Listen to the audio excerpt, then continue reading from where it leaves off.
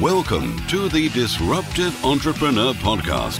For anyone who wants to make money and make a difference, grow and leverage your enterprise better, get more done in less time, outsource everything and create your ideal lifestyle. And now, your host, 8 times best-selling author and double world record holder, Rob Moore. Hi, it's Rob Moore here, and welcome to episode 13 of the Disruptive Entrepreneur Podcast. And this is a first. I'm really excited. Probably one of the best keynote speakers I've ever seen, who's spoken at some of our events now. Keep paying him loads of money to come along. He must Thank love you so much. Thank you so much, Rob. He must love me as a client. Cunningham is our special guest. So this is the first ever guest podcast on the Disruptive Entrepreneur. Really excited. And BJ, what would you like to talk about? Well, I always enjoy talking about myself, Rob, if you don't mind. I know this is the Rob show, and also perfect episode 13. Very good number. So what's your speciality? What's your thing? I'm an entrepreneur, but I look at business through the lens of brand. So fundamentally, I focus on brand and branding. Okay, so I talk to a lot of entrepreneurs about brand, and some entrepreneurs think it's a logo and some swag with some labels on it. Then some entrepreneurs think it's a marketing machine and lead generation. You're a brand expert, and we'll get your story in a minute, but what would you say is brand, if you could define it? A brand is a promise. And in fact, a lot of people do think a brand is a logo or a brand is a name. The name and the logo are just a vehicle for communicating that promise consistently into the mind of the customer. So brands are promises, and people are interested in ideas. They are loyal to promises. In my view, not products and price points. Products and price points are important, but anyone can copy a product and anyone can better a price point. And bettering a price point is called discounting. And in my worldview, discounting is little more than pissing your pants. You know, it's warm for a bit and then it gets very cold. So trying to maintain a consistent market position through discounting is very difficult unless you're a volume player. The way to differentiate in today's crowded market is through clarity of message, clarity of promise. So a brand is a promise. It is certainly not a logo. In fact, you can pay hundreds of thousands of pounds to very specialist organizations who will develop you beautiful logos, but all they are is really expensive bits of artwork until such time as that logo becomes synonymous with the promise that you're seeking to make. So ultimately, the really scarce resource in today's market is the mind of the customer. And entering the mind of the customer means getting through the real bottleneck in the market, which is the eyes and the ears. So getting behind the eyes and between the ears with a promise that you are seeking to own in the mind of the customer, in my view, is called business. And the reason it's important in terms of business is because with that promise, you can sell consistently the same product for more money. So in other words, for more margin. And why? Because trust is a valuable commodity. And if you're making a promise and that promise becomes trustworthy and synonymous with a product in a particular sector, then by definition, you can charge more for it and you're differentiating yourself in the market. Okay, thanks, BJ. So is it important for your brand, your promise, to be unique, contrarian, niche, words that are maybe bandied around when we talk about brand? Can you explore that a little bit? Yeah, I think it is important to be unique, but that doesn't necessarily mean contrary. It doesn't necessarily mean it could be anything as long as it's unique and it's the promise you choose to give. So fundamentally, I believe brands are manifestations of the organization that are making them. In other words, the promise giver is as important as the promise itself. And simply put, if you're not credible as an individual and you make a promise, that promise isn't going to be believed. And a brand that isn't believed is not a brand. It's just a really expensive bit of artwork. So having a unique position that you're seeking to own in the mind of the customer is branding, but it's conscious. So branding is a process of consciously evolving in the mind of the customer. It's becoming who you choose to be in the mind of the customer. And it's a process. In fact, the process I adopt, I developed, but it wasn't my idea. It comes from Dharma. It's 5,000 years old. It's the principle of right thought, right word, right action. So really simply put, it's this. Know what it is you are trying to say. Say it clearly. Then do what you said you were going to do when you said you were going to do it. Now, if you can live your life, if you can run your brand on those 3 simple principles, you will have a successful life. You will have a powerful brand.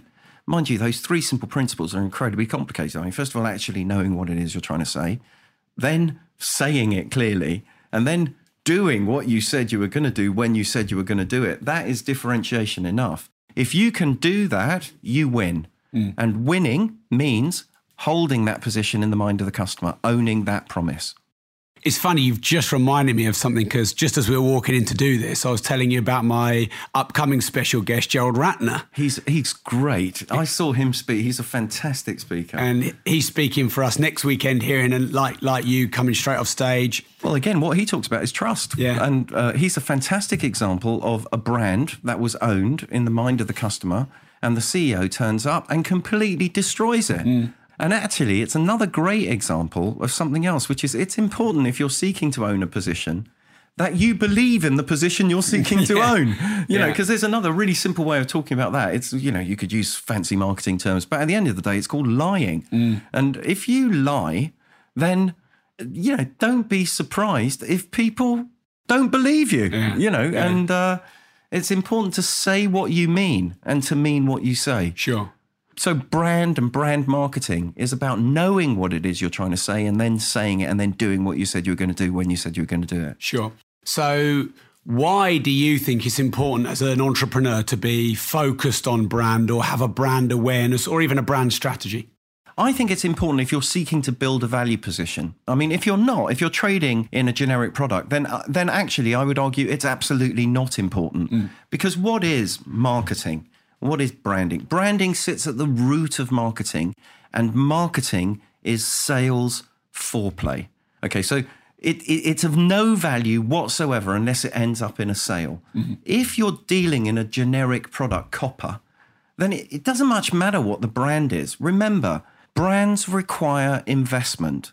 They're like children. You have to feed them, you have to put them through school, you have to invest, you have to clothe them, they cost money. It's important to recognize that building a brand means investing money over time. And that means being really careful about what you invest in.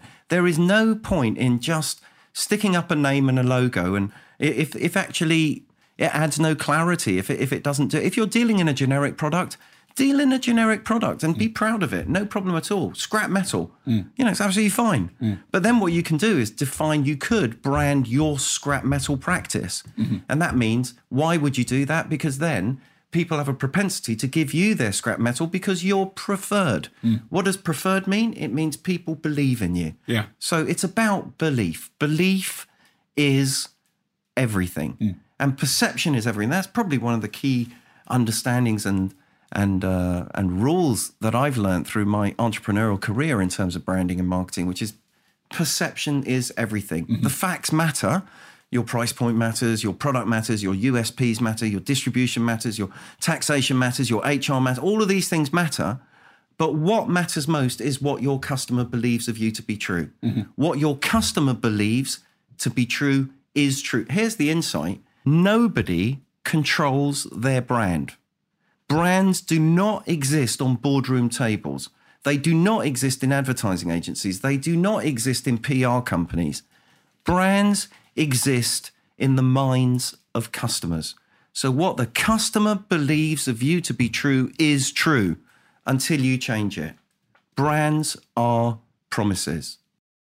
BJ, how can insight into brand and a focus on brand and a promise make an enterprise or an entrepreneur more money, more profit?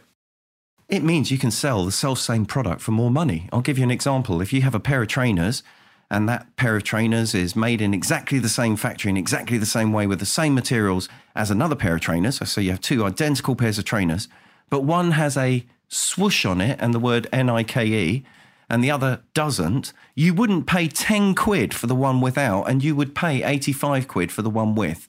Why? Because Nike own winning. The market position that they own in the mind of the customer is winning. Another great example would be Harley Davidson. Harley Davidson are not selling motorcycles. They are selling freedom. So when somebody tattoos Harley Davidson on their arm, they're not saying, I'm a motorcycle. They're saying, I believe in freedom. Harley Davidson own freedom. That means a 45-year-old accountant will go and spend 18 grand on a Harley he never rides. Why? Because he wants a bit of freedom. So market positions are the key to understanding branding, or at least branding underpins the market positions that are desired by the companies who invest in those brands. It's critical for an entrepreneur, because what you're asking as an entrepreneur, normally entrepreneurs start from, or at least I do, start from the problem of problems. You know, problems are opportunities. Wherever there's a lie, wherever there's a hidden agenda, there's an opportunity for profit. So problems are opportunities if we are brave enough, if we're courageous enough to stare that demon in the eye and name it for what it truly is. And that inevitably means some form of pain. If we are brave enough to embrace that problem, there is inevitably some form of beautiful solution in that. Incidentally, this isn't my idea. The American Indians say the antidote is in the venom.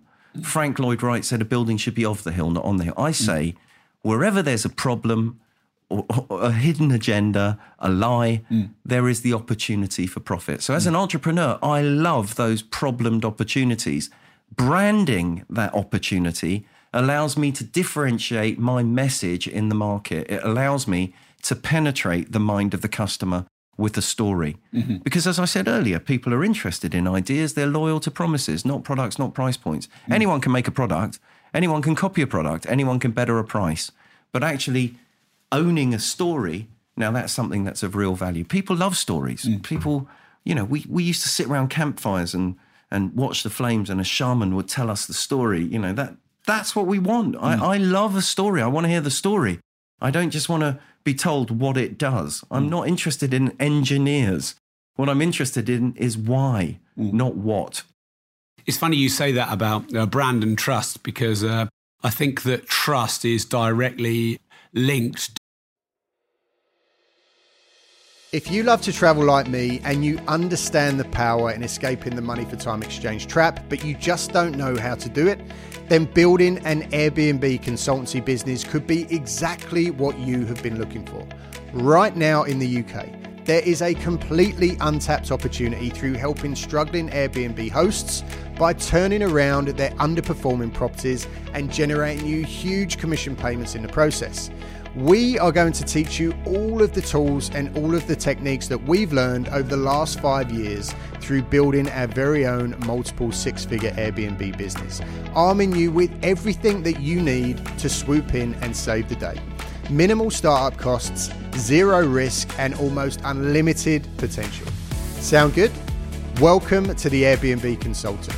Contact us through any of the channels included in the studio notes to get the conversation started.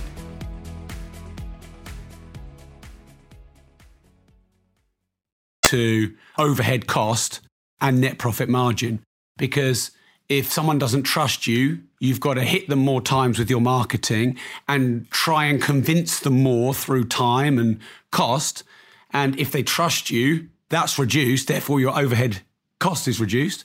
Therefore, your net margin is up. No question. And in fact, you've touched on another point, which is marketing isn't just fluffy nonsense perpetrated by people who've got a design eye and recognize Pantone 3462. Okay, marketing permeates every aspect of business activity. Branding is a manifestation of that promise at every point. So from HQ, from the mind of the entrepreneur, through the board, through the organization, through the factory, through the wholesaler, through the retailer, through to the bedroom of the customer, and through to return purchase. Branding recognizes that all is one. It removes the illusion of separation. The illusion of separation says you are separate from your customer. Well, that is not true. You are your customer.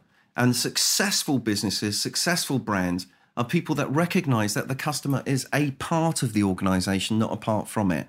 They treat their customer as they themselves would want to be treated. And there's only one way in which anyone would want to be treated, and that is in love. They love their customer. That's a secret to being an entrepreneur. Love your customer. Love Love your customer. It's all about love. Love your customer. The CD hasn't jumped there. BJ did say that 12 times. Just getting very excited about the love, Do you think with all the social media and the increased speed at which fibre optic sends information through across the planet, this has maybe been exaggerated? Have you seen some of the big companies who maybe communicate with their customer a bit more win, and maybe some of them who treat them like a customer call centre service lose? Absolutely. We're moving into a new age where the barriers for communication are breaking down. And we can get close to our customer now. And I think it's really important. If you see, this is it. If you're seeking to own a market position, a promise, a brand, what is a brand? A brand is a promise. If you're seeking to make and keep a promise with your customer, you've got to continuously be in touch with that customer. The closer you can be to the customer, the better. If you are concerned about being in touch with your customer, about being close to your customer, no problem. But then don't pretend you're branding, because you're not. You're lying. And then what will happen is the customer will catch you out. If you commoditize your customer, do not be surprised when your customer turns around and commoditizes you. Treat others as you would have them treat you. It's a core business. It's a core entrepreneurial mantra. I've definitely seen this change at one of my companies, Progressive. We have a private Facebook group community of our property investors, and we have like 10,000 plus. When you listen to this, it might even be bigger. And it's funny because someone can go on there and market our competitors. So I went to a competitor's event. They can go on there and say, I went to your event last weekend and the food was shit. And a lot of them don't even remember that they're in our living room, if you like, metaphorically speaking. And when that first happened, I was like, whoa, this is weird. Don't you know there are rules? Don't you know this is our, house that you're in and you're defecating on the rug or whatever else? But I think as I've more embraced that, we never delete any of those comments. I know loads of other communities do, and we never police it. And I think that's one of the reasons now why our customers trust us more, because they're not expecting us to be perfect, I don't think. And I always used to think that they should and that we should be, but we're human beings. Every company's based full of human beings, and human beings fuck up stuff. They mess stuff up, don't they? And I've found if you're honest with your mistakes as well as your promise, and you let them be honest, you make them feel safe about being honest. They tell you first, okay, in your living room. Then when you fix it, everyone sees it in your living room. And I found that to be a really, mostly positive thing. Have you got any thoughts on that? Yeah, even though that sounds really obvious, I know it's radical what you're saying. And actually, I think you're bang on.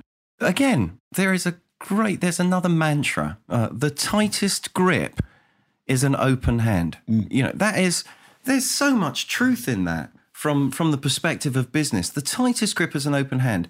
Love your customer, own your customer. If your customer has a complaint, that's a fantastic opportunity to turn somebody into an advocate. Because if I feel I'm being listened to, I will then really express my story. Normally it's a misunderstanding. Normally it's something that can be addressed. And also I feel part of the story. Removing problems, as if tucking them under the rug, doesn't mean they go away. They just stay there. They rot, they stink. Eventually they rot their way through the fabric of our business. Being open, allowing for those conversations to happen is a fantastic way of communicating. It may not be for everybody. A lot of companies talk about risk management, and they're out there policing the internet and worrying what people getting lawyers say, on everyone. Exactly. Lawyers. Lawyers, But I actually think it's great. It's great. Less fear. Remember, what is fear? Fear is the absence of love. And what is love? Love is the absence of fear. The more loving you can make your organization and brand, the more people will want to join you, because who wouldn't want to be in a loving place? Sure. Sounds like you're doing exactly the right thing, Rob. And like you said, I've seen that really change over the last year or two with how connected we are with Facebook, Instagram, Snapchat, all the social media stuff.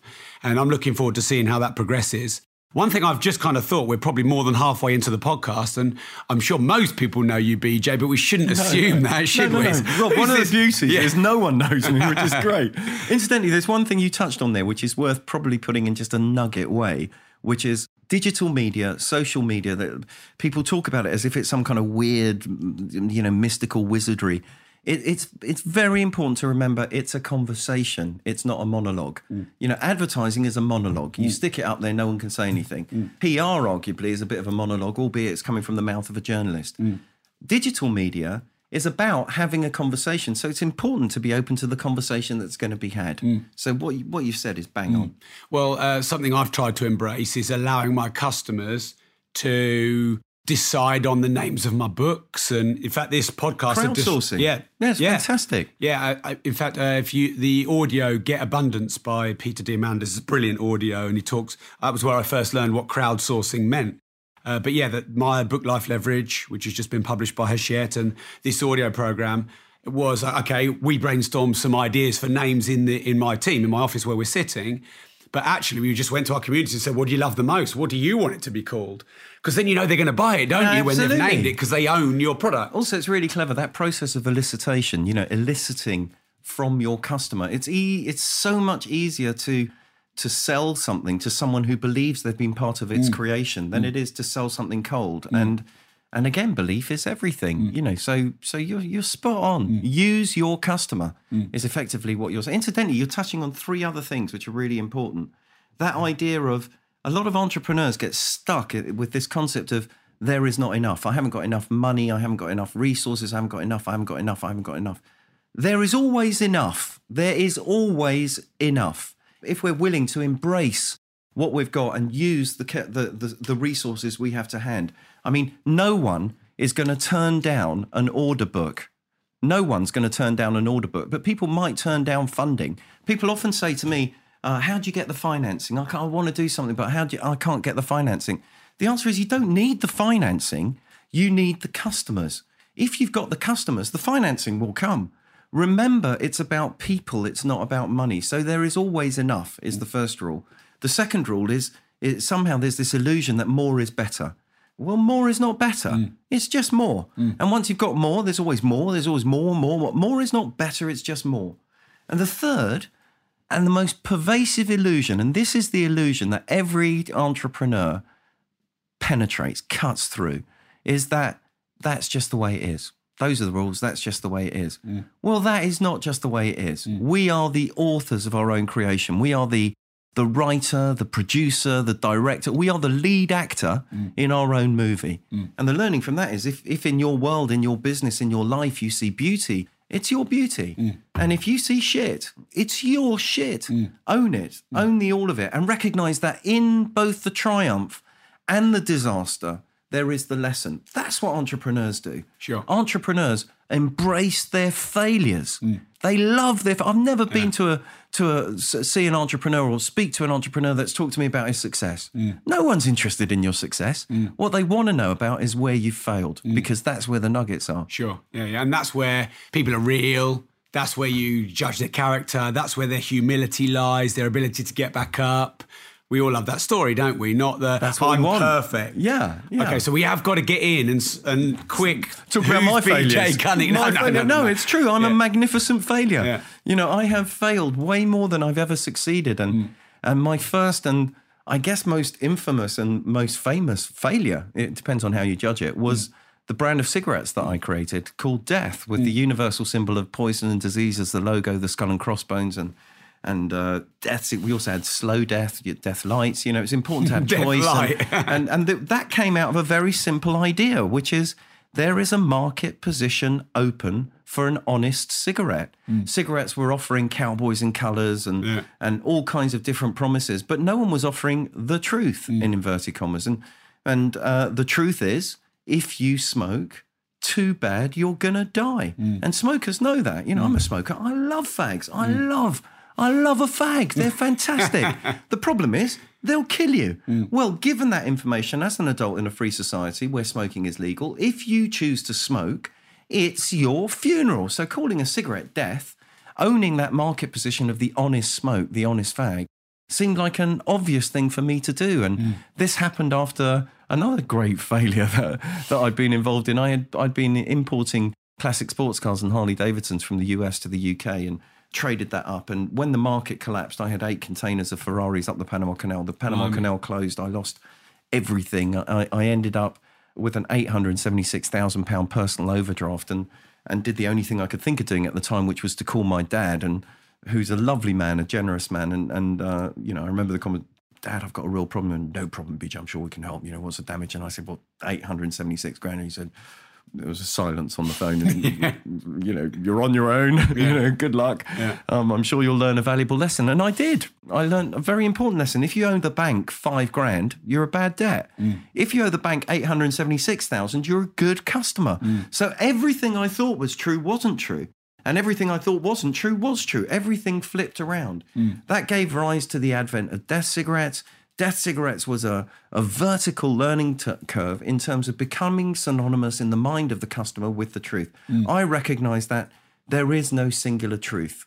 The truth resides in faith. What we believe to be true is true for us. Yeah. And in fact, a little bit more respect for each other's truth, this world would be a happier, healthier, less fearful, less dangerous place. The truth resides in faith.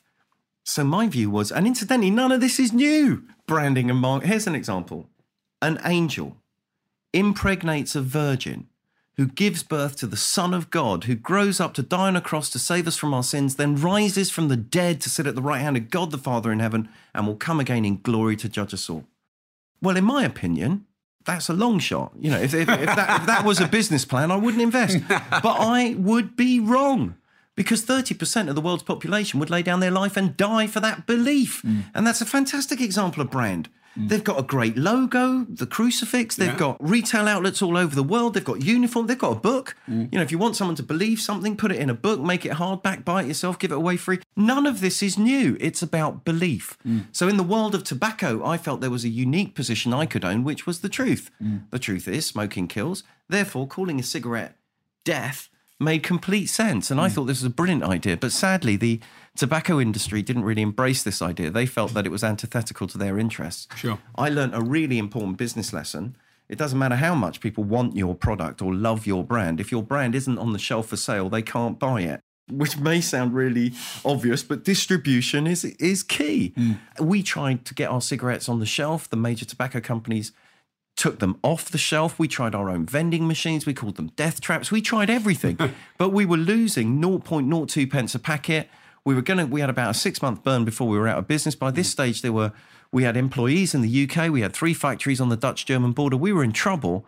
And then I heard about a guy from Newcastle upon Tyne who had convinced a local magistrates court that the 7.5 tons of alcohol he'd brought into the UK was for his personal consumption, and as a result, UK he is from Newcastle. There you go. It makes sense. and as a result of it being for his personal consumption, UK tax and duty wasn't payable. Fags are like alcohol; it's all about tax. 86% of the selling price on a packet of fags is tax. So what he did was he drove a van over to Calais, filled it up, brought the wine back for his daughter's wedding.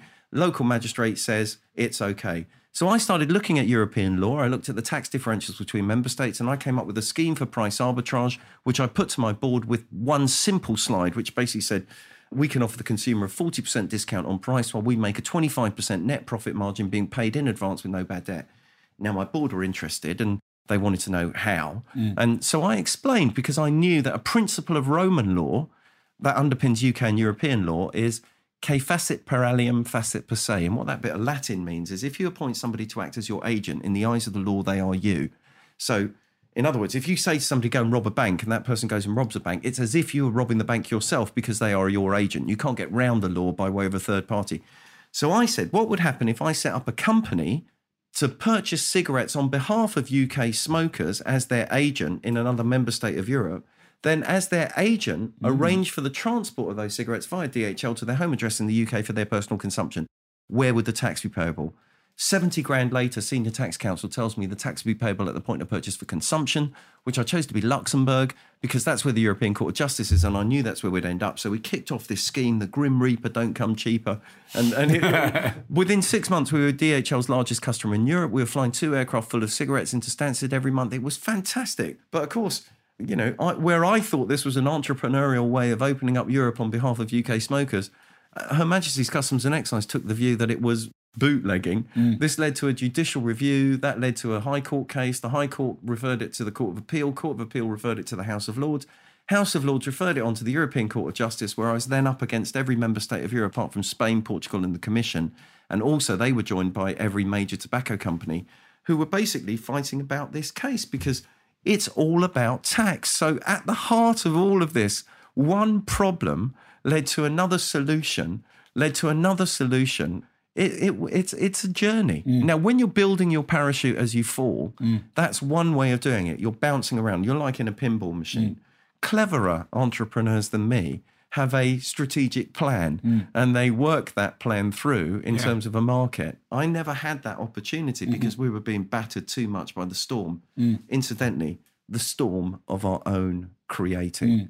So I recognised that the journey we were on was a journey of our own creation. The problems we faced were the problems we brought up. They were problems that were there, but we were bringing them to life. Therefore, we were fighting them. Yeah. And that whole David and Goliath road was exactly the road I loved in terms of energy.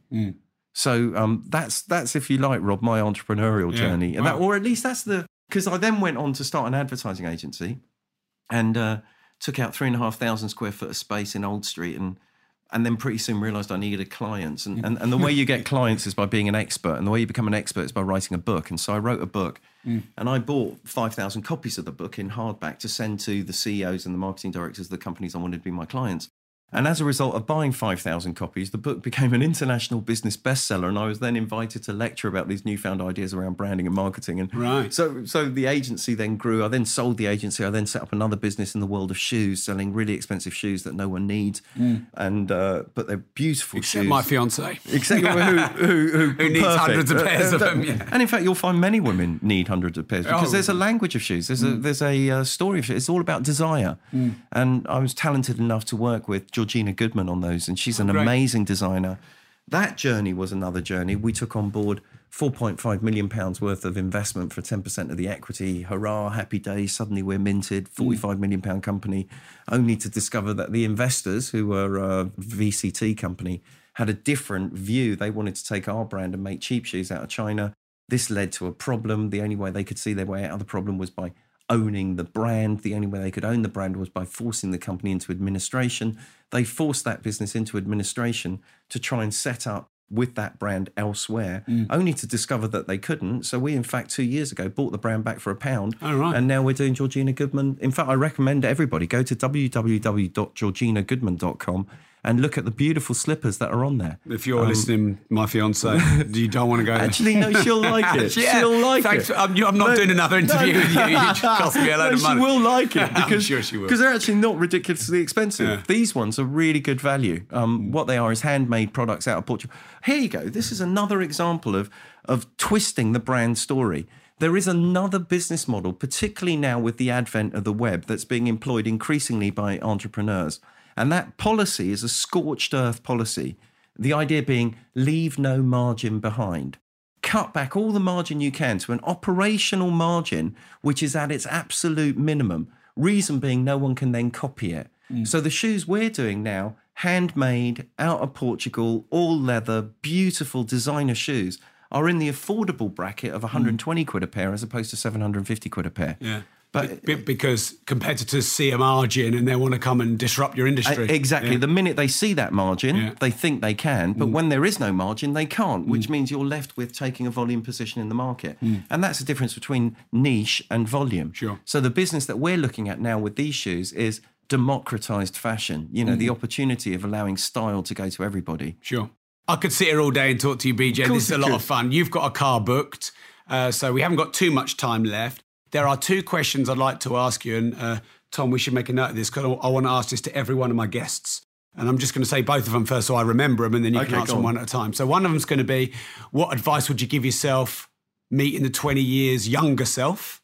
So how old are you now, BJ? Do you mind answering that? I'm 50. Okay. No, hang on. I'm 51. Okay, so what advice would you give to your 30-year-old self is going to be question one. And then question two, I'm interested for your feedback and for all the listeners. What does being a disruptive entrepreneur mean to you? Okay. So answer in any order. Okay, if I went back and gave myself advice 30 years ago, the advice would be, it's okay. You are good enough. Because I realised at that time that feeling of not being good enough manifested in me as arrogance. I came across thinking I knew, pretending I thought I knew everything. The point is, I don't, and I won't. And there are people who are and that's better than okay me, not to. and it's okay. It's okay. You know, you are okay, and it will be okay.